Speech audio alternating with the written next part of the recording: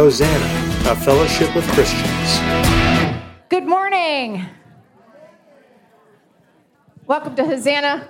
If you're a guest with us, it's good to have you here. If you're joining us online, good morning to you. Let's stand together as we're able and let's worship our Creator.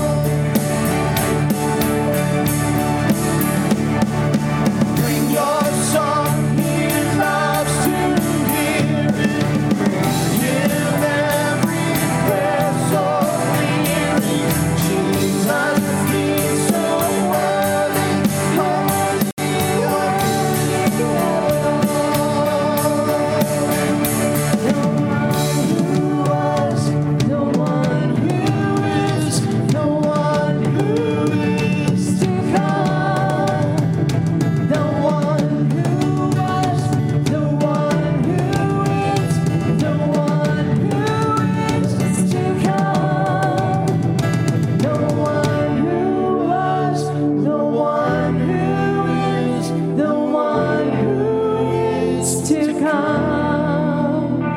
The one who was, the one who is, the one who is to come.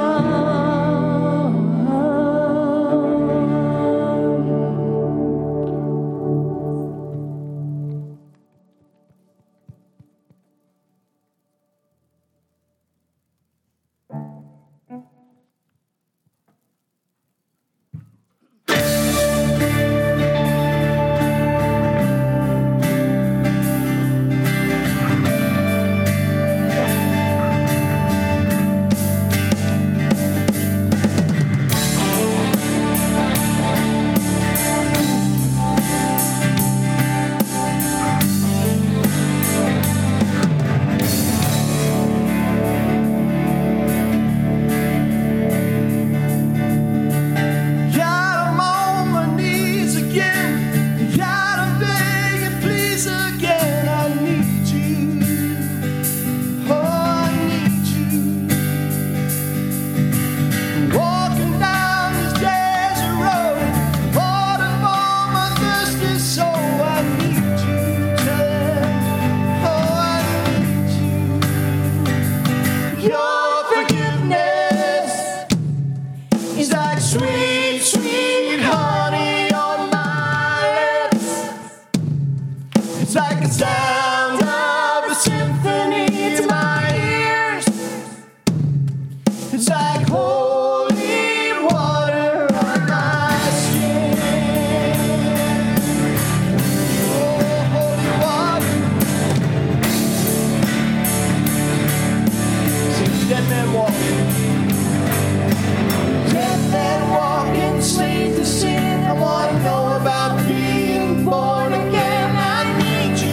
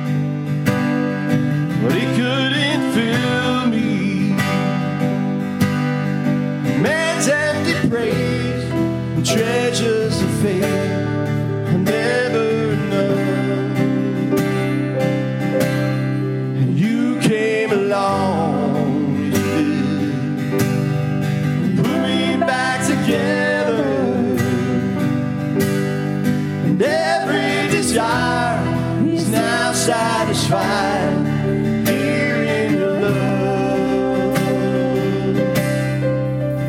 Oh, there's nothing better than you.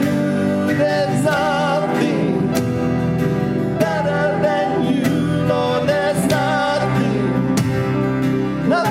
that's better than you.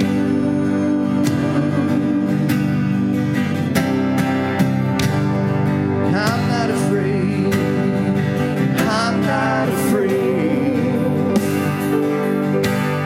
to show you my weakness, my failures and flaws. Lord, you've seen them all, and you still call me friend. 'Cause the God of the mountain is the God of the valley. There's not a place your mercy and grace won't find me again. Oh, there's nothing better than you.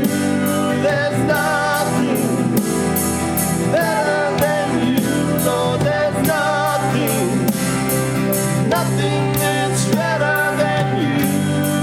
Tell the Lord there's nothing better. Oh, there's nothing better than you. There's nothing better than you, Lord. There's nothing that's better than you.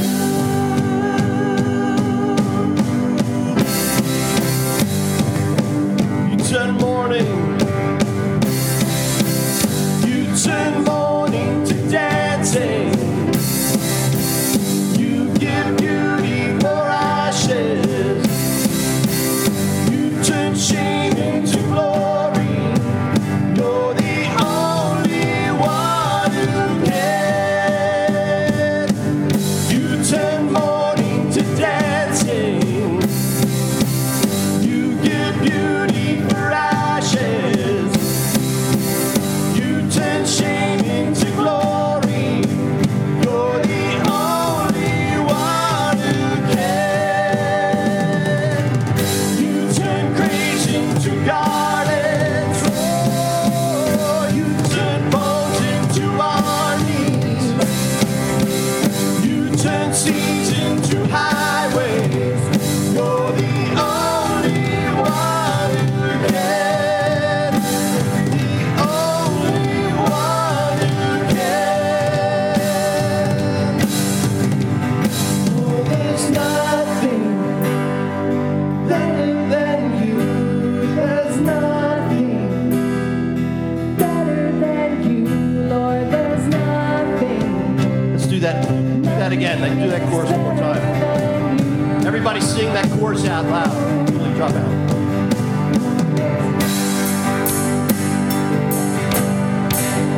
Sing it to Jesus. Oh,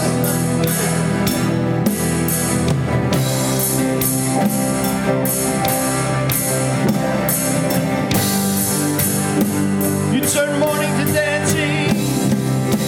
Oh, mourning to dancing. Sing it to him. You give beauty for ashes.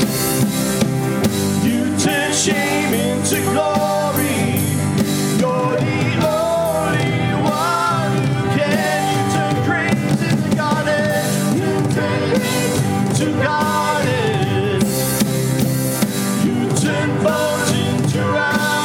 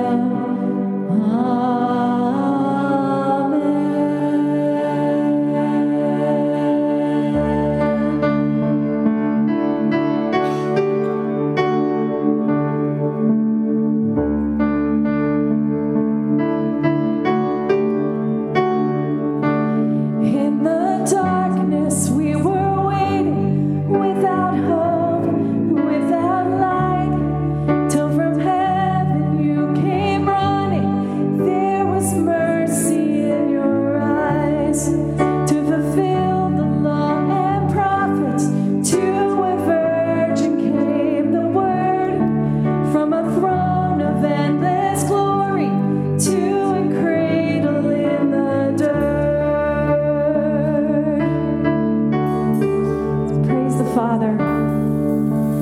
Praise the Father, praise the Son, praise the Spirit, three in one. God of glory, majesty, praise forever to the King of Kings.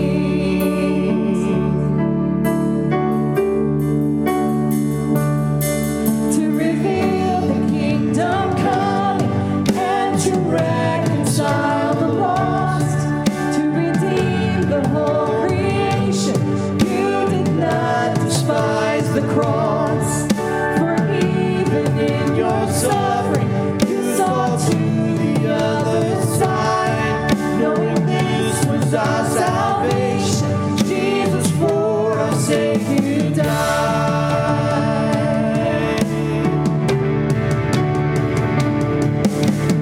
Praise the Father, praise the Son, praise the Spirit, three in one.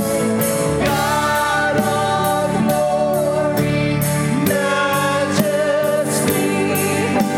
praise forever to the King of Kings.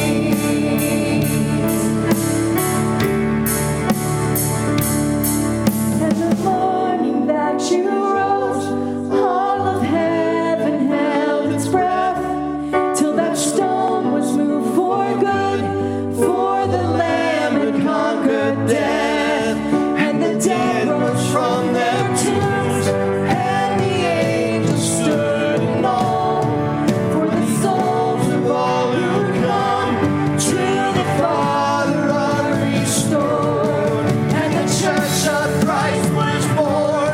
Then the Spirit lit the flame. Now this gospel truth of all shall not kneel, shall not fade. By His blood and in His name, in His freedom I am free. For the love of Jesus Christ, who has resurrected me.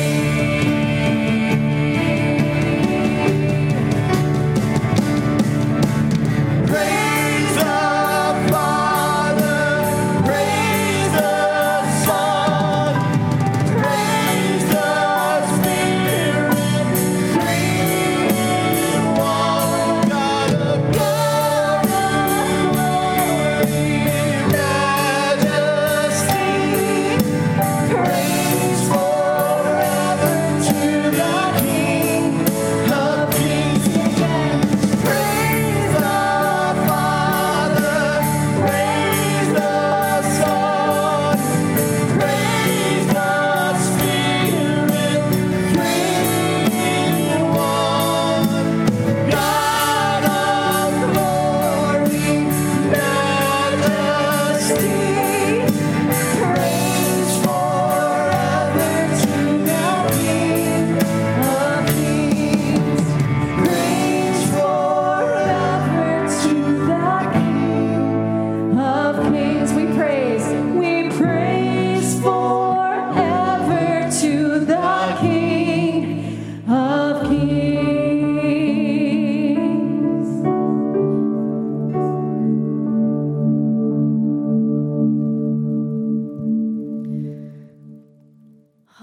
The Bible speaks about the importance of surrendering our lives to God in many places. In Romans 12, 1 through 2, it says, "Therefore, I urge you, brothers and sisters, in view of God's mercy, to offer your bodies as a living sacrifice, holy and pleasing to God. This is your true and proper worship. Do not conform to the pattern of this world, but be transformed by the renewing of your mind. Then you will be able to test and approve what God's will is, His good, pleasing, and perfect will." Well, we're reminded in this verse that we must surrender our lives to God and allow Him to transform us. We must be willing to lay down our burdens, the lies, and the doubts, and make room for God to do whatever he wants to do. So we're going to teach you this new song.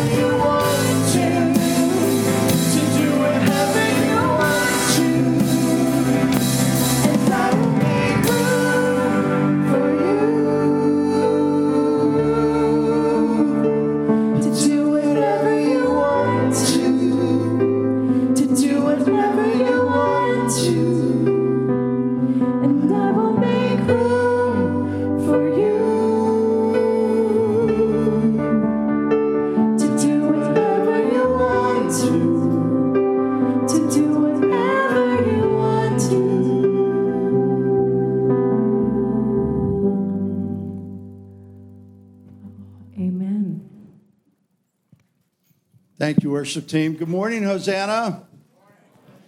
Want to welcome everyone. We have visitors with us. Welcome.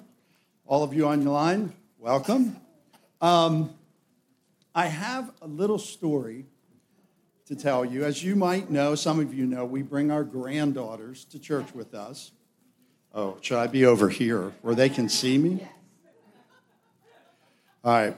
We bring our granddaughters to church, and it amazes me how every Sunday, if you were able to kind of go behind the scenes and see all the things that happen, and then at the end of the morning, when you're leaving, go, oh my word, God is really at work here in a mysterious way because the littlest things all tie together. I don't want to take your thunder, but you may bring this up, Tony. I'll even use that word combobulation, okay? We become combobulated. Now, this all started in the car this morning. Granddaughters are in the back. One of them is complaining that you are in my bubble. You're in my bubble. Get out of my bubble. And the other's like, I'm not in your bubble. No, you're in my bubble. And then the one says, well, there's all kinds of drama up in here. Get your popcorn.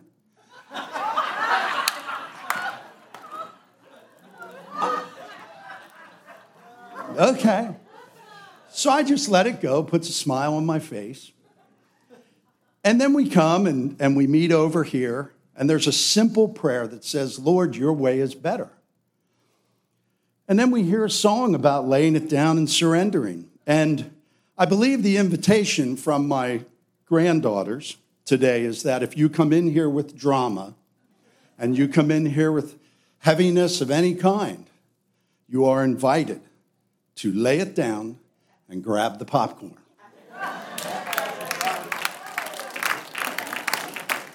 Because if you don't sit back and let him do what he wants to do, it's going to be a mess.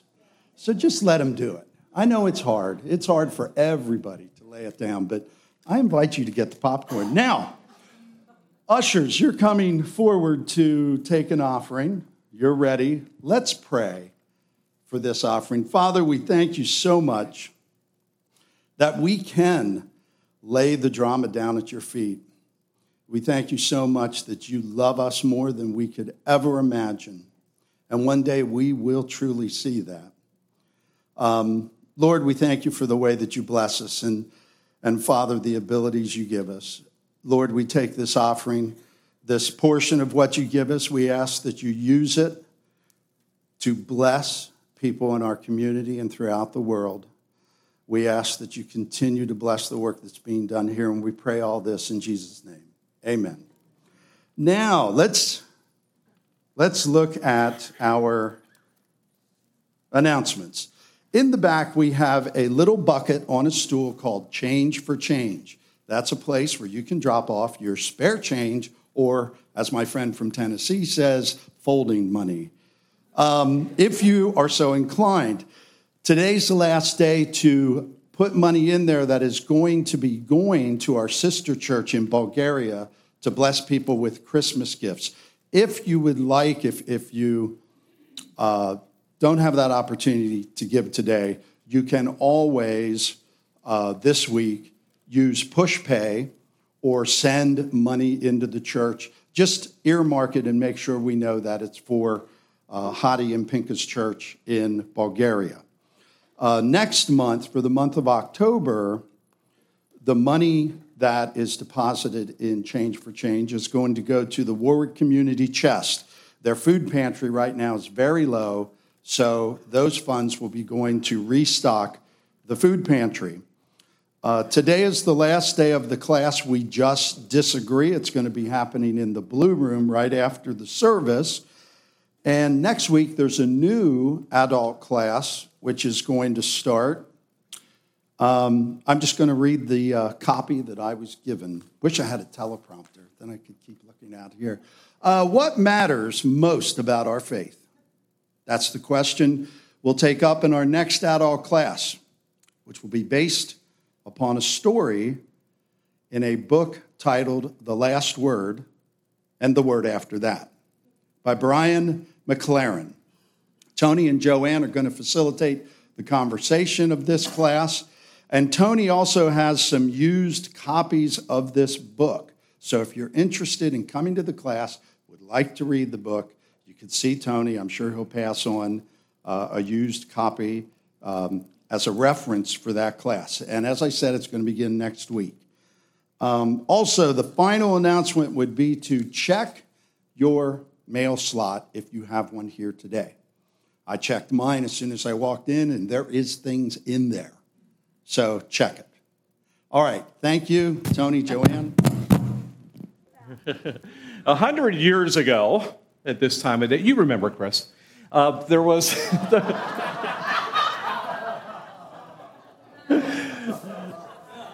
Sorry, you're front and center. One of the most famous celebrities in the United States was not a movie star and not an athlete, was a preacher, believe it or not. And this preacher led the largest church in the country, located in newly bustling Los Angeles. And Los Angeles was becoming famous because of this new movie business that was emerging there. And this preacher watched those movies and copied some of the drama from those movies, Kevin. One time, the preacher, dressed in a motorcycle cop uniform, hopped on a motorcycle and drove it into the church, up to the platform, came to a screeching halt, and then yelled out, "Stop! You're speeding to hell." A Sunday message at this church might include live animals. They had dozens of them available. Elaborate set pieces like those used in those new movie studios. They had a whole team of people that would construct these things. Or maybe it would include a homemade Christian opera accompanied by a full orchestra. Maybe they had popcorn. I don't know, of all the drama. And people just swarmed in. They wanted to see and hear the preacher's very evangelistic, ear-catching message, which was very simple. Forsake sin, accept Jesus now. Her name, this preacher's name, was Amy Semple McPherson. Women clergy were very rare in those days, and she was noticeable, complicated. She didn't fit the traditional categories or labels. She was Pentecostal, had a strong faith-healing ministry. She was also a fundamentalist who was criticized by other fundamentalists for using worldly methods to communicate her gospel. She was a white woman who fought racial discrimination back before it was popular. She became the country's first radio preacher. She actually owned her own radio station, only the second woman in the country to have one. She appeared in movies. She was on the cover of Time magazine. She evangelized in bars, which was scandalous, and she dressed like those glamorous female movie stars who were her friends. She also founded an entire denomination, the International Church of the Foursquare Gospel. Anyone hear of them? They're still around. Foursquare Gospel was her theme. She had no formal education in Bible or theology, but she founded a Bible college.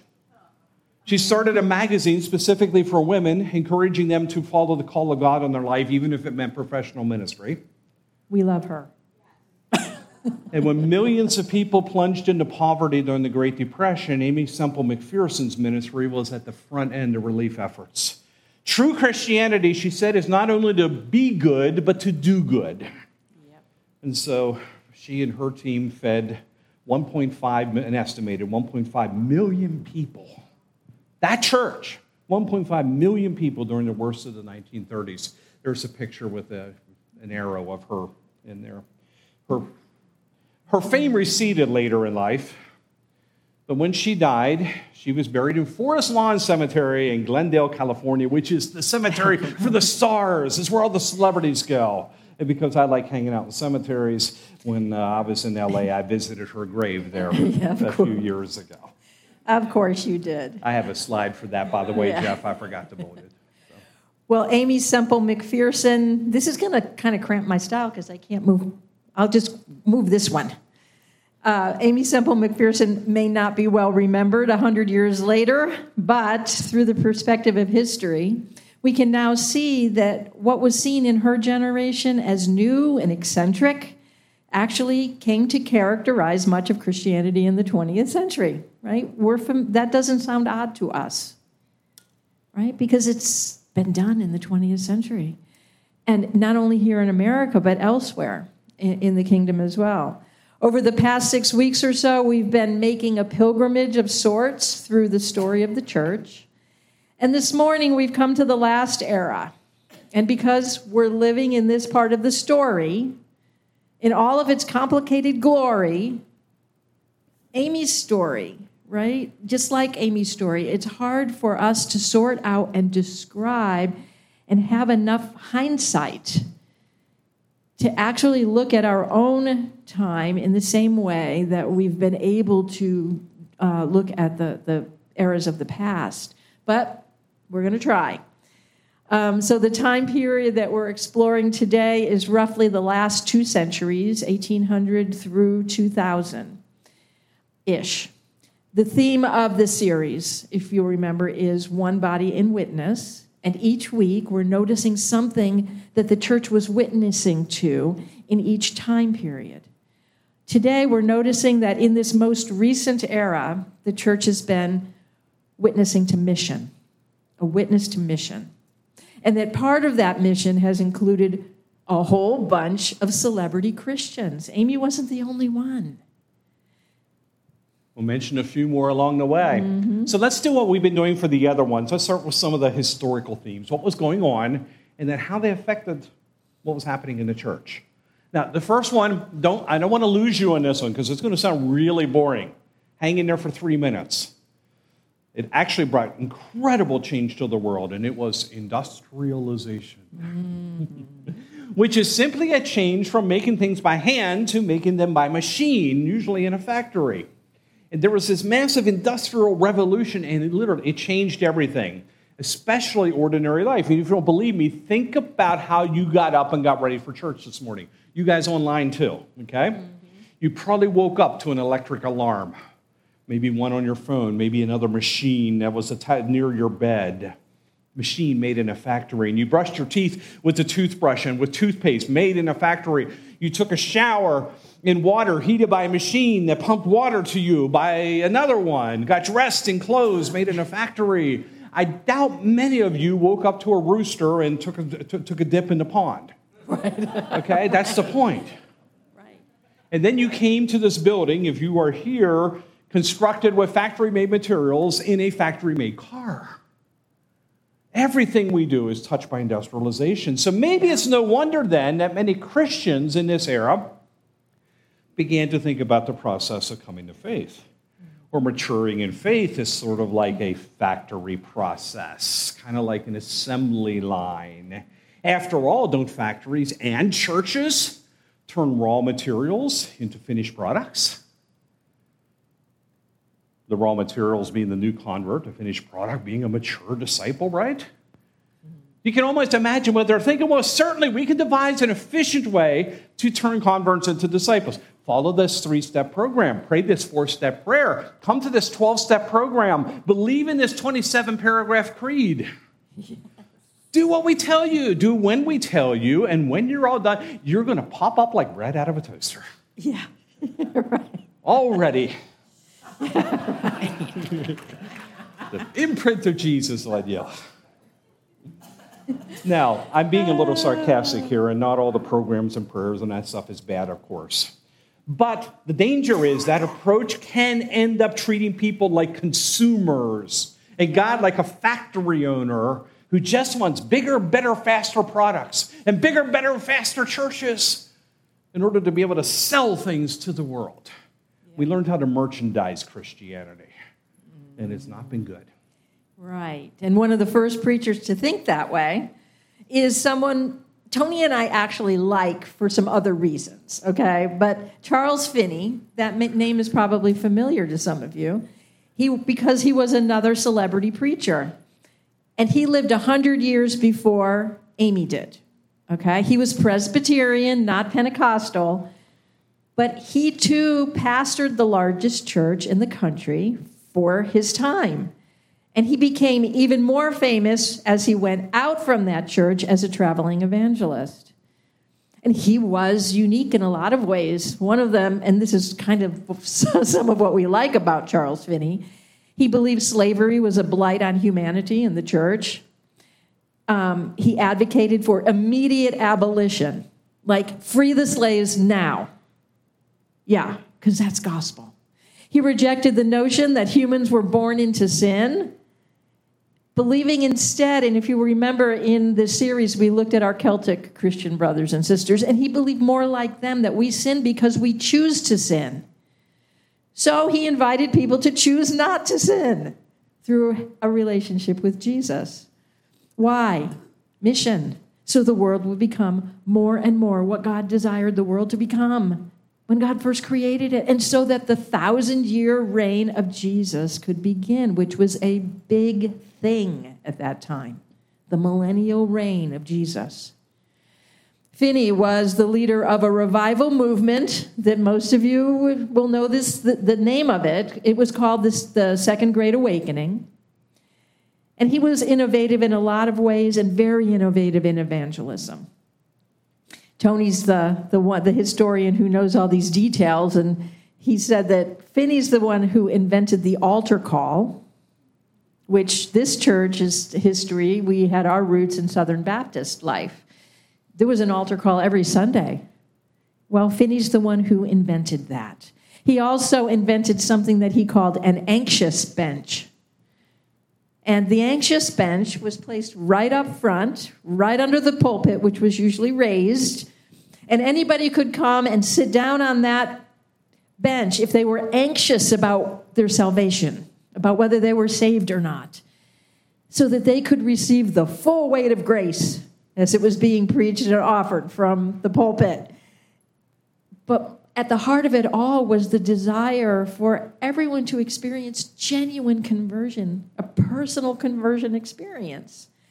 He believed that revivals were not unpredictable, random happenings.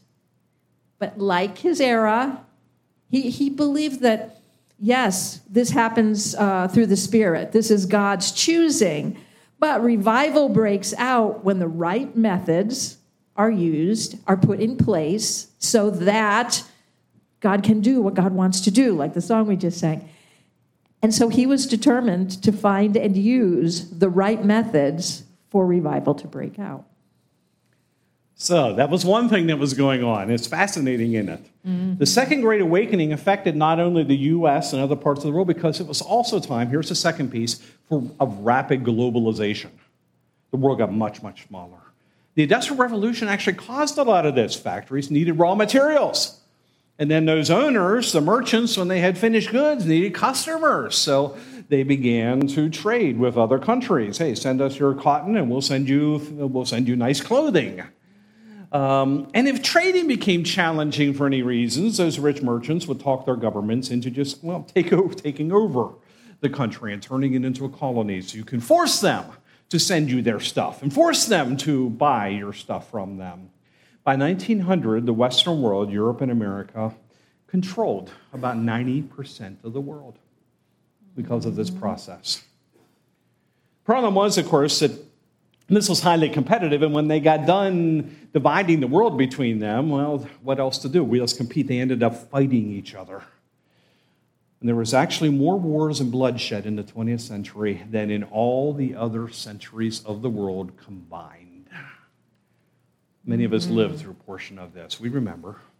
Most of us did not live through World Wars I and II, but devastating to the world as a whole. The world got smaller, but it also got bloodier. It got a lot more divided. The good part about this for the church, however, is that globalization also sparked the greatest missionary movement in the history of the church. Go into all the world, Jesus said. And now they could. And they did. So much so that by 2000, Christianity, which had been just kind of a European thing 2.5 centuries before, was the largest religion on earth. And it's present nearly everywhere on earth. At that point, there were actually more Christians outside of Europe and the United States than there were in those places like here. Mm-hmm. And the many courageous missionaries who made that happen, boy, there's lots of names and lots of people whose names are not known, but There were folks who became almost celebrities. William Carey, Henry Hudson Taylor, C.T. Studd. They became heroes for generations that followed after them. Yeah, and here's one story that I particularly enjoy. It was March 1901. A 7-year-old Indian girl from India named Preena escaped yet again from a Hindu temple where she'd been abandoned by her mother as a devotion to the gods. She'd already been there since she was quite young. And she was abandoned by her mother as an offering to the gods. And what did Preena need to do? She needed to be a temple prostitute at that age. She escaped. Her mother always returned her to the temple. But this time, Preena ran farther away, and she found a small village church where she was able to sleep safely for the night. The next day, she was found and embraced and kissed by the one she would call Amma, 34-year-old Irish missionary Amy Carmichael. Amy had been in India for 6 years, and she never went home to Ireland. She remained in India until her death in 1951. Through Preena, Amy learned about the horrors of the caste system, and she felt God's love, unquenchable love for the children, especially, who were trapped in this system. And she felt his unrelenting call to her to go rescue them and disciple them. And she just felt like it was her God-given job to go rescue as many abandoned, exploited children as she could, especially from the temples. As a child in Ireland, Amy had she had what she called boring brown eyes. And she'd prayed for her boring brown eyes to become blue. But as an adult in India, she dyed her hair brown, and she wore traditional Indian clothing. Why? So she would be less scary to the children. And she and some of her missionary friends transformed their house into an orphanage, which became a sanctuary for more than 1,000 children. And Amy thanked God every day for boring brown eyes. Sorry, I was hearing Crystal Gale's song in my head as you were talking. Don't it make my brown eyes blue? Anyway. Sadly, many Christians imposed their home culture on their new converts. Amy Carmichael did not do that. She chose to accept their culture as her own. The silliest example of this had to be the Puritan missionaries who evangelized Hawaii. This is back when Hawaii was a foreign country, and they insisted that their new Hawaiian Christians wear stiff, formal clothing up to the neck with all their bodies covered in the tropics of Hawaii, that they sit on uncomfortable wooden pews in New England-style church buildings, that they sing traditional hymns accompanied by an organ. In other words, nothing Hawaiian was considered appropriate for Christians. All of that was to be discarded. You had to look like New Englanders. And some of those missionaries held on to control of new churches and new Christians for far longer than was necessary. It wasn't actually until the late 20th century that most Christians in other parts of the world were able to lead their own churches and manage their own money. The good news is that as the world became smaller, the global church became more aware of one another and more connected. And it's just amazing these days how closely connected the world is. In my day job, and I'm not that important of a person, but I talk regularly with people around the world. It's just ordinary anymore that we can do that. It's pretty cool. Part of the reluctance to let go of control stemmed from an increasingly pessimistic view of human nature. People in the 19th century have been very hopeful about human progress. I mean, Charles Finney's promoting perfectionism. We can make the world better. But the wars and the terrors of the 20th century turned that, flipped it completely around. I'd tell you, by mid-century, most people concluded that the world was out of our control. That there was some unseen force driving both individuals and nations to act the way that they did. There were some forces that were causing all of these horrific wars and tearing us apart. They just disagreed on what it was. What is that unseen force? Well, maybe it was some kind of biological impulse. Darwin's survival of the fittest. And Darwin became popular in ways that he had not been before. Or maybe it was psychology. Maybe it was the unconscious mind driving our actions. And Sigmund Freud became very popular, promoting those kind of ideas. Maybe it was economics and class warfare, like Karl Marx had said. And suddenly after World War I, Karl Marx and his ideas become popular. Or maybe it was God. Maybe God had planned it all, and this was the way it was supposed to look, and God was working out his purposes in the midst of all of this horrible stuff. Maybe God had predicted and intended it. Charles Finney had believed that things were going to get better and better, yes, and then Christ would return to reign on earth.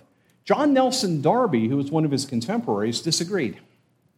He had said, this is back in the early 1800s, that things were going to get worse and worse until Christ would return to rapture us away from tribulation on earth. We were going to be able to escape.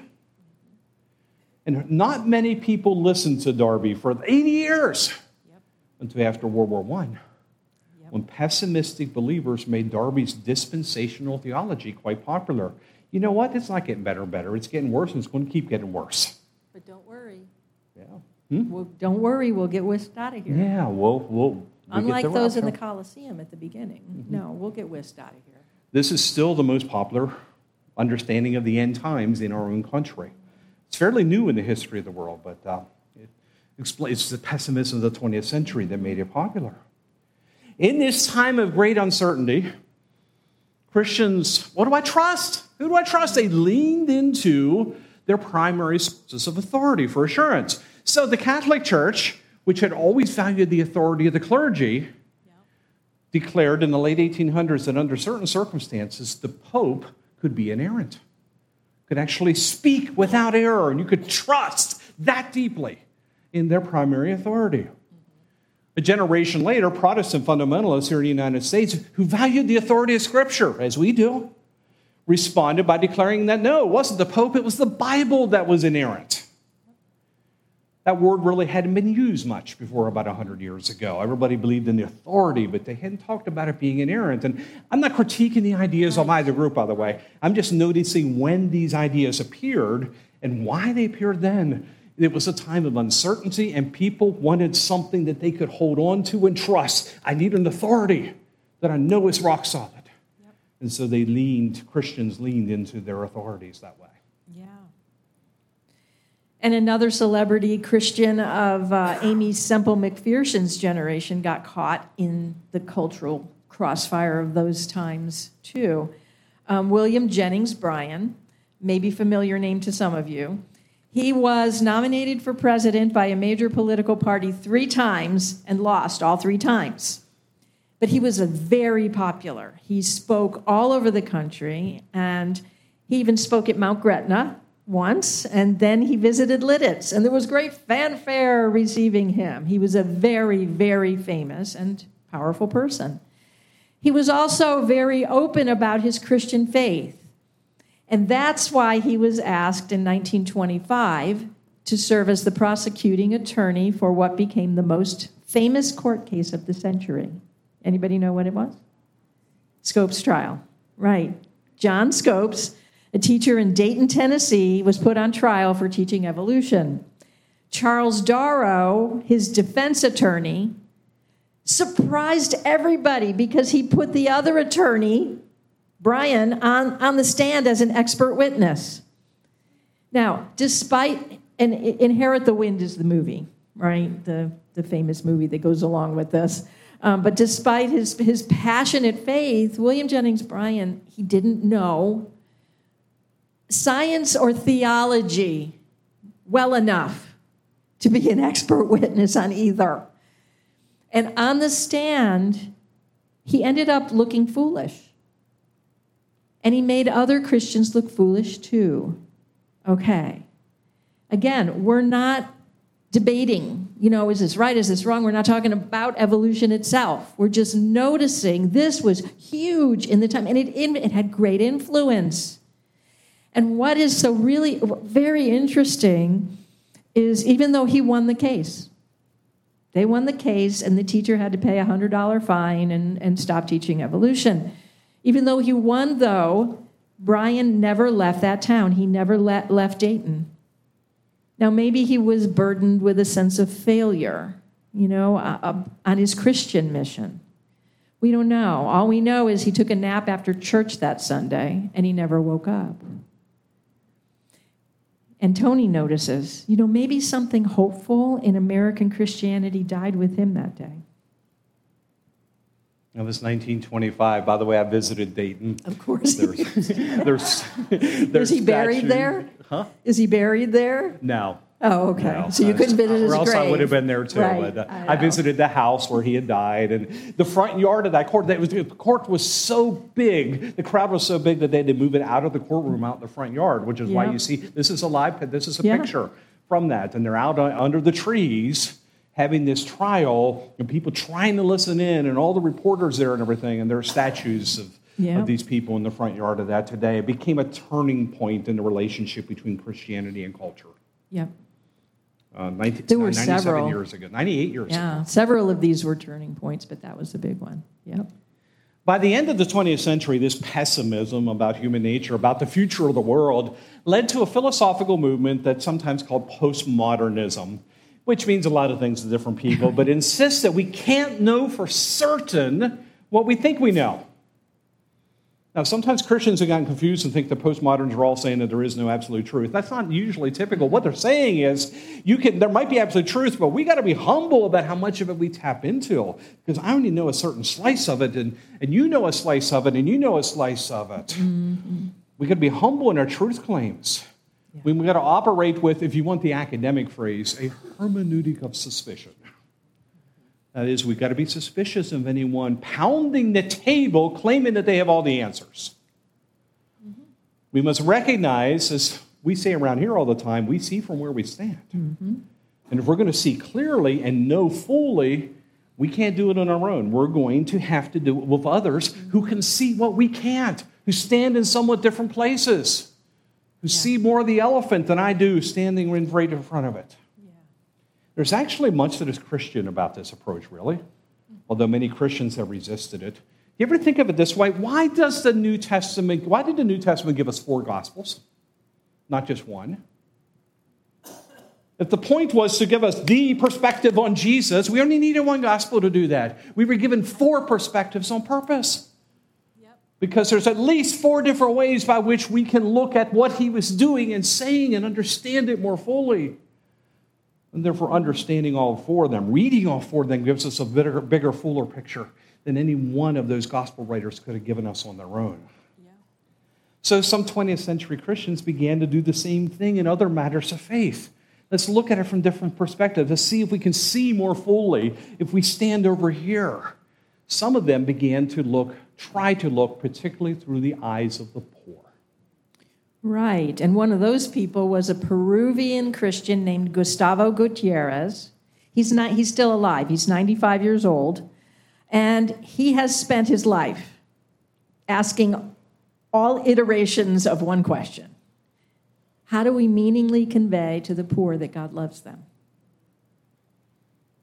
The traditional answers at the time, and to some degree today, but especially when he first began asking this question and developing theology around the poor, the traditional answers emphasized the reward that the poor would get in heaven someday.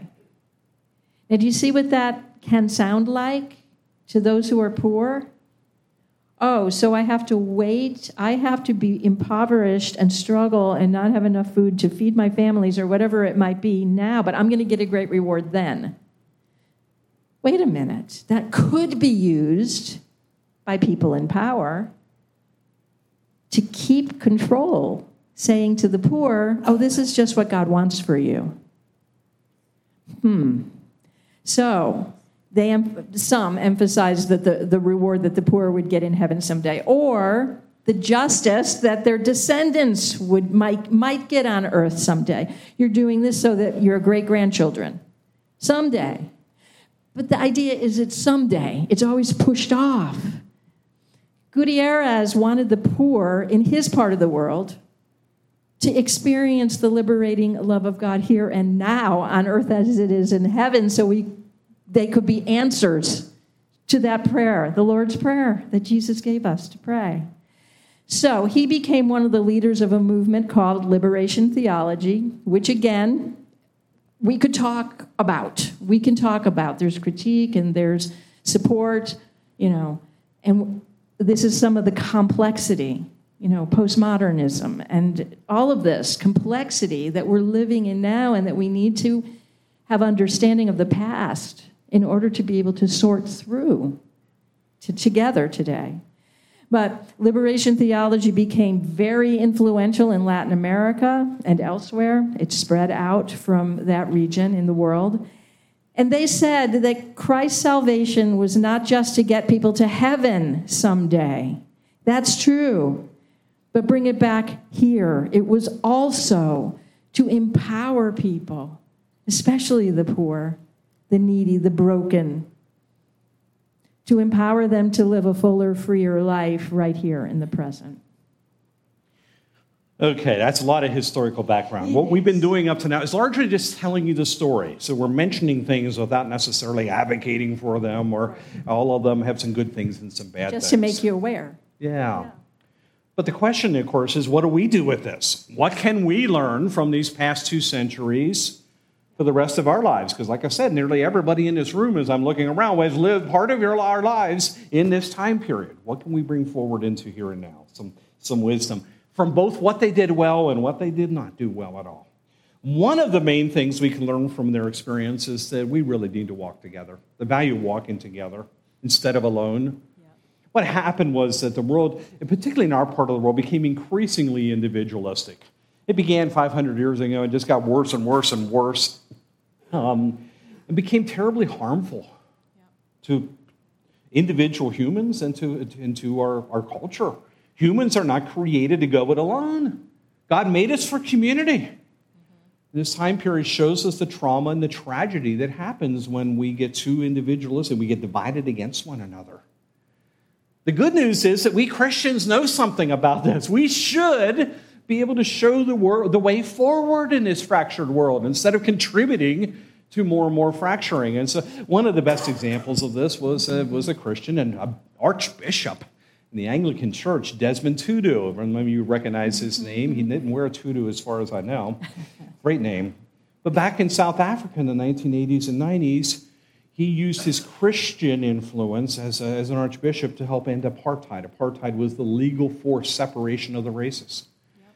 And he took the hand of Nelson Mandela and F.W. de Klerk, black man and white man, and said, I'm going to hold on to both of your hands and bring you together. I'm going to help you two political enemies to learn how to work together for the common good of God's people. Yeah. Beautiful story. Yep. What else can we learn from them? We can learn the value of social reform. The Second Great Awakening inspired Christians to get involved in a changing world. And so many unnamed thousands of people, not just the names that we know that we're naming for you today and other names that you know, unnamed thousands of people got active. And one of them is another familiar name, Harriet Tubman. Sorry, my mind was going off on some other names. Harriet Tubman here in the United States, who had been a slave and escaped and then created the Underground Railroad. We're familiar with her. And worked the entirety of her life for the abolition of slavery. Oh, sorry. That rabbit trail really just took me off. Also, Harriet Tubman, also William and Catherine Booth, Salvation Army at Christmas time with the bells and collecting money. That was a massive movement into the inner cities primarily. And they inspired all kinds of modern organizations to do missions not only to other countries, but also within their own cities, within their own countries, like World Vision, Habitat for Humanity, Hope, Compassion International, others. We're all inspired and can trace roots back to the Booths. There was a Quaker named Susan B. Anthony, and for 50 years, She led in the struggle for the women's right to vote here in the United States. Episcopalian priest Edgar Murphy fought to reform child labor conditions in Alabama and did such a great job that folks in the North decided to join him. And in 1906, it went national and ended up with some federal reform for child labor. See, at the heart of all of this, social reform, were the hearts of the reformers, which were on fire with personal experience of God's love and goodness, and with the desire to not just love them from afar, but to get busy, get active, to restore the lives of all of those made in God's likeness and image into something full of God's love and goodness, more like heaven on earth as it is in heaven. And right here, we could talk about Mother Teresa. I'm choosing not to for time.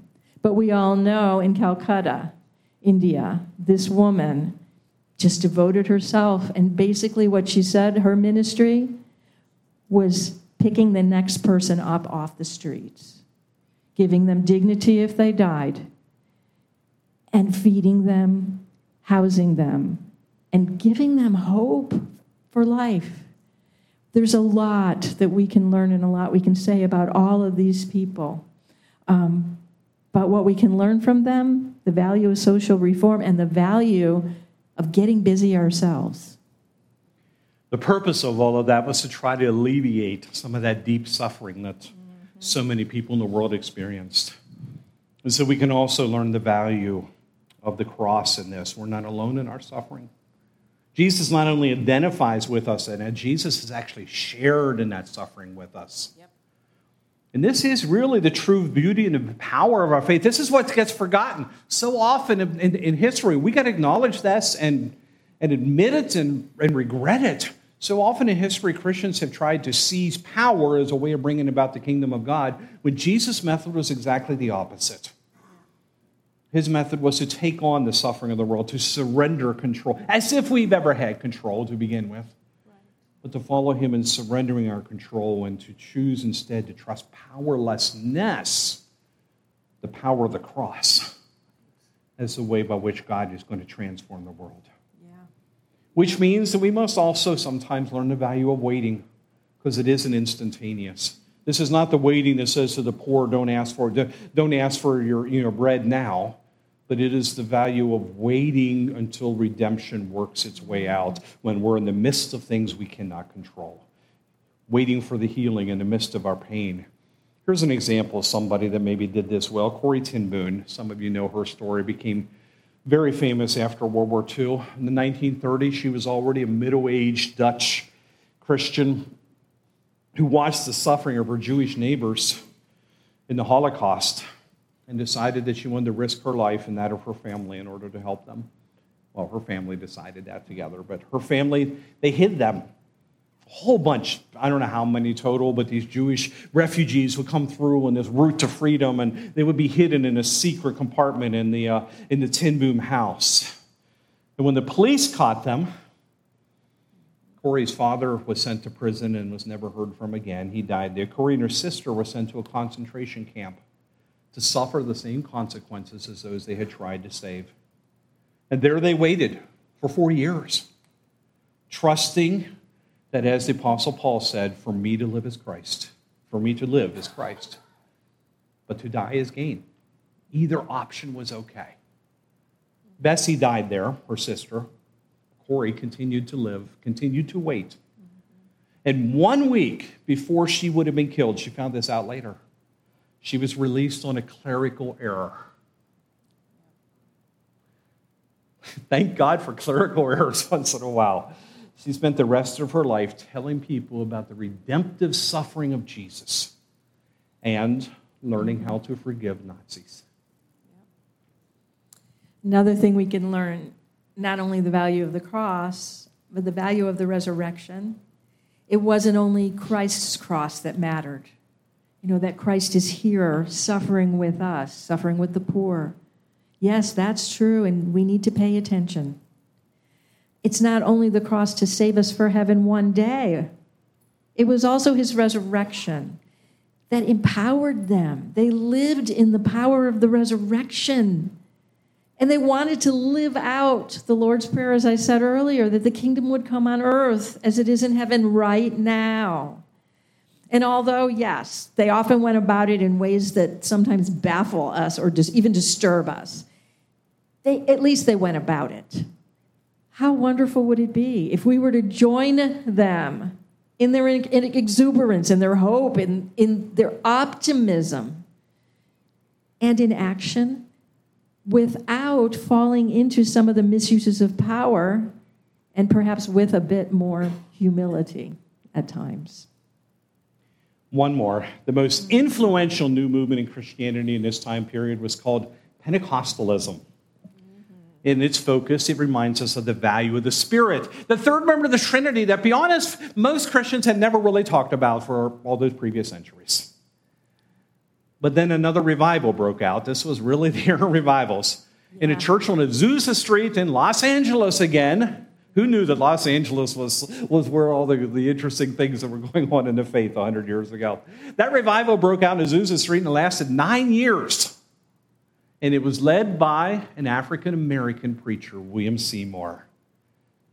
And Pentecostalism did break down racial barriers in some dramatic ways. And what happened was some dramatic works of the Spirit that people had not seen for centuries. They didn't quite know what to do with it, but it spread from there. And it's now the largest, probably, force in global Christianity today. It influenced much of Christianity, particularly through the charismatic renewal of the late 20th century, which is one expression of it, which is part of our own story here at Hosanna. And one of the gifts of this larger movement is the reminder that the Holy Spirit is with us and is for us and is even in us. Yes. God is not far away up in heaven. God is not long ago just in the biblical story. Through the Spirit of Christ, we are joined with Christ and with each other. It is the Spirit that makes us one. Yep. That's what makes possible what we've been talking about here all year. Yeah. All right. So we could say much more, but we won't. We've been asking each week what spiritual practices were important to them in these various time frames. And so what spiritual practices were important to them? Well, obviously, I think we've said this every week. One was worship. It's always important to worship, but historically, worship has been very often controlled for the sake of unity or theology or whoever's in power at the time. But now, as a result of a lot of what happened in the 19th and 20th centuries, we can worship in a multitude of ways and reflect our personal preferences, cultural heritage, the diversity of the children of God and of the church. We can worship together in the midst of our biblical understandings and misunderstandings, and perhaps even with a bit more hopeful enthusiasm. The proclamation of the gospel was another spiritual practice that has existed for a long time. But in this time period, they get new technologies. One of the biggest ones is the one that Joanne is holding in her hands right now, the microphone, which made it possible then for people to preach to more than just a room full of people. And suddenly you have these evangelists preaching to thousands at once. Louis Palau in Argentina, and Dora Yu in China, and Sadhu Sundar Singh in India. Led millions of people to Christ in the 20th century. And of course, there was the grandfather of them all, Billy Graham. Yeah. Do you know that Billy Graham spoke live to more people than anyone else in all of history? Mm-hmm. Amazing. All those years, all those tens of thousands of people in stadiums. Yep. Other technologies, Christian Jews, creatively, effectively, TV, the internet, film. It wasn't just Amy Semple McPherson who was tapping into that. You ever hear the Jesus film? It's just a simple telling of the life and the gospel of Jesus. It is the most watched movie of all time. It is the most translated movie of all time. It has literally been the vehicle that God has used for millions of people to come to faith in Christ. It's astonishing that kind of technology exists. Of course, Let's also remember, however, that our own lives and testimonies remain the most effective way that we can proclaim good news in any generation. Another practice, which we've mentioned, it's just that each era, and we hope you're seeing this, that throughout Christian history and the church's history, each of these very important ways of praying or being together or being with God still matters. It's just that they're done, they're engaged in a little bit of a different way. So this one is listening, the spiritual practice of listening. And we've talked about the gift of listening and the necessity of listening throughout this series from Pentecost, at the very first message. In our current time, the church worldwide is recovering some of the lost ancient ways of listening spiritually. Not only to the God who's active outside of us and directing our mission in the world, but really the last, 20th century, let's say, 20th century. It's also recovering the ways of listening to the Spirit's voice of love within us. And as we sang earlier, which made me happy, that means that we must make room for that listening to happen. We've got to make space. And so individual Christian contemplative practices are really coming into the forefront, like silence and solitude. And those individual practices are being joined with communal practices like Tizé, scripture songs, which are just scripture being sung together. And it started in France, and now it's spread all over the world, these beautiful choruses of scripture. Group retreats, individual retreats, all of this coming back into the life of the church. And what's growing is a church that's more aware and more awake and falling more in love with Jesus and more able to hear and act like these reformers, to act in love on what we hear, not just know it, live it. Why? Mission for the sake of Christ and the world. A major listening practice is spiritual direction, which had been practiced throughout history, but primarily in monasteries and convents. But in the mid-20th century, an extraordinary monk named Thomas Merton enlarged his practice, offered it to ordinary Christians, and it's one of our community practices here at Hosanna today. Spiritual direction is simple, but it does require some maturity. It's a practice of regular, intentional companionship with another person on their spiritual journey. It's a way of sensitively listening to the voices and nudges of God together and trusting the Spirit then to do the work of transformation. We don't have to force it on anyone. Right. And see, we can only mention these things. Another part of the contemplative Christian experience is the understanding of the dark night of the soul. And maybe I'll say something a little more next week, but we're there. We are there as a country, as a church, globally. We're there. What is the dark night of the soul? It's a journey of spiritual transformation. And it comes at just the right time. It does not come as punishment. It comes as great grace. The dark night opens when you've grown to the limits of what you can do in your own power. When you're tired, when you're full of questions, when nothing seems to make sense anymore, when everything seems to be falling apart, it opens and it beckons and it invites us to let go of doing for Christ so we can discover who we truly are in Christ. So the process is basically this. It's like a caterpillar. The caterpillar just crawls around eating everything it can. It's a consumer. It's growing bigger and bigger and bigger until one day it cracks me up. How does that caterpillar, it just like gets a nudge or something, but one day it decides to do something it's never done before. It hangs upside down on a branch and surrenders, remember that song we sang? Surrenders into the darkness of the cocoon. It chooses it. It surrenders into the chrysalis. And inside that cocoon, that chrysalis, it deconstructs, which is a word everybody uses, but they don't get it. We're being deconstructed right now. And the caterpillar deconstructs into what we call caterpillar goo. But what that caterpillar didn't know is that all along, within its caterpillar body, it was carrying the cells called imaginal cells. And those imaginal cells, at just the right time,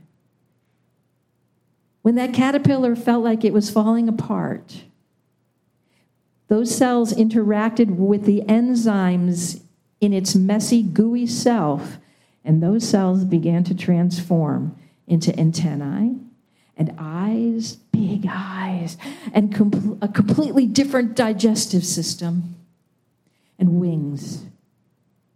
See, the butterfly that emerges from the chrysalis is exactly the same composition as the caterpillar that entered the darkness. Nothing's been added, nothing's been taken away. It's just that the darkness and disintegration was needed for it to become what God had intended it to be all along. Are we together? This is not a time for us to, this is a very optimistic time. The messier it gets, the gooier it gets, oh my gosh, we've been carrying, though, in the church and in the body of Christ, imaginal cells. And we need to cooperate, folks. That darkness is needed for us to become, for our time in history, what God needs us to be for our time in history. So it is with caterpillars, with butterflies, and with us humans. We, too, need to welcome the confusion and the discomfort of letting go. And we need to enter our cocoons, knowing we're going to emerge changed before too long, and we're going to learn to use these wings. Amen? One more spiritual practice that will lead us into our closing. Christians in this time period discovered that prayer can also involve our bodies. It's not just mental, it's not just here. So people have been kneeling in prayer for all along, but now did so more intentionally, and some started walking their prayers, maybe through a labyrinth or through pilgrimage. Others began lifting their hands in prayer and in moving their feet in worship. And all of this helps us to remember that prayer is not something outside of our normal lives, but it's quite the opposite. That all we do can become prayer. And after all, that is the only way that we can pray without ceasing, right? Yes. Yep. Oh, is that me? Okay. That's you. All right. So it's time that we restore. It's being restored. But for us here at Hosanna, let's join in the restoration of an incarnational understanding of our human bodies. Right? God offers us his grace through these bodies that he's given us. We worship God with our spirits and with our bodies. We serve God with our spirits and with our bodies, and we pray with our spirits and our bodies. And it was fun. I won't say it all, but this morning early when I was looking at the notes, I started remembering, oh my gosh, it's all the way through Scripture, body prayer. There was Moses raising his hands and kneading Aaron and Hur's hands to keep his arms up when they were fighting the Amalekites, right? And the Shunammite woman who Elijah raised her son from the dead by laying on top of her son, mouth to mouth, eyes to eyes, and praying and resurrecting him. So the body is so important. David dancing before the ark.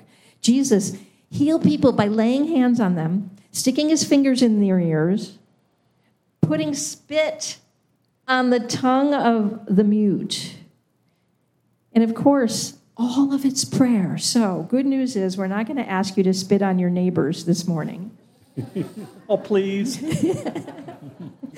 Instead, what we're going to do is we're going to close by doing something very tame with our bodies. And of course, you can join in or not. You have freedom here. But we're going to allow our bodies to join our minds and our hearts and our spirits in praying the Lord's Prayer. So if you would like to join in, I'm going to invite you to stand up, and I'm going to demonstrate. But that means I need both my hands. So I'm putting this down, and I'll use my outside voice. Can I hold it? Which my son was very, very... Can I hold it for you? I was going to say I could use my because outside voice. They need to hear you. Okay. No, but you're going to be in the way. This is the story of our working relationship. I'll just do it. It's okay. It's okay. You're going to understand online. Okay, I'm going to demonstrate it for you first, and then we're going to pray it with words together once, and then we're going to pray it once without words. Okay? It doesn't take long. It goes like this. Our Father, who art in heaven. You're going to do it with me. Go ahead. Hallowed be your name. Your kingdom come. Your will be done On on earth as it is in heaven. Give us this day. Give us this day our daily bread. Forgive us our sins. Forgive us our sins as we forgive those who sin against us. Lead us not into Lead us temptation, not into temptation. but deliver us from evil. Deliver us from evil. For the kingdom, Mhm. the power, And the power and the glory and the glory are yours. are forever yours and forever and ever. Amen. ever. Okay? Now that wasn't hard, not scary. Now you say the word with me. Okay? Then we'll do it without me.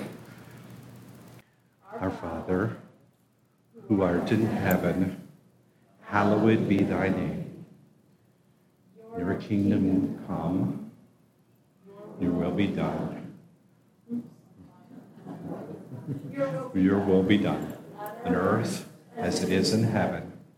Give us this day our daily bread, and forgive us our debts as we forgive those. And lead us not into temptation. Deliver us from evil. Thine is the kingdom, and the power, and the glory, forever and ever. Amen.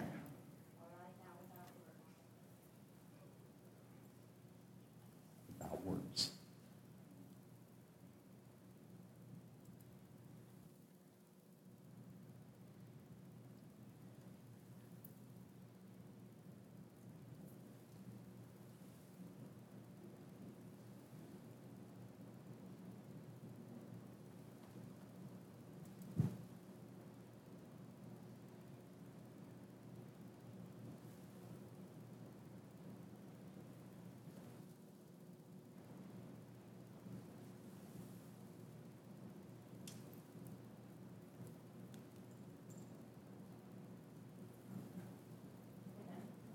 Amen.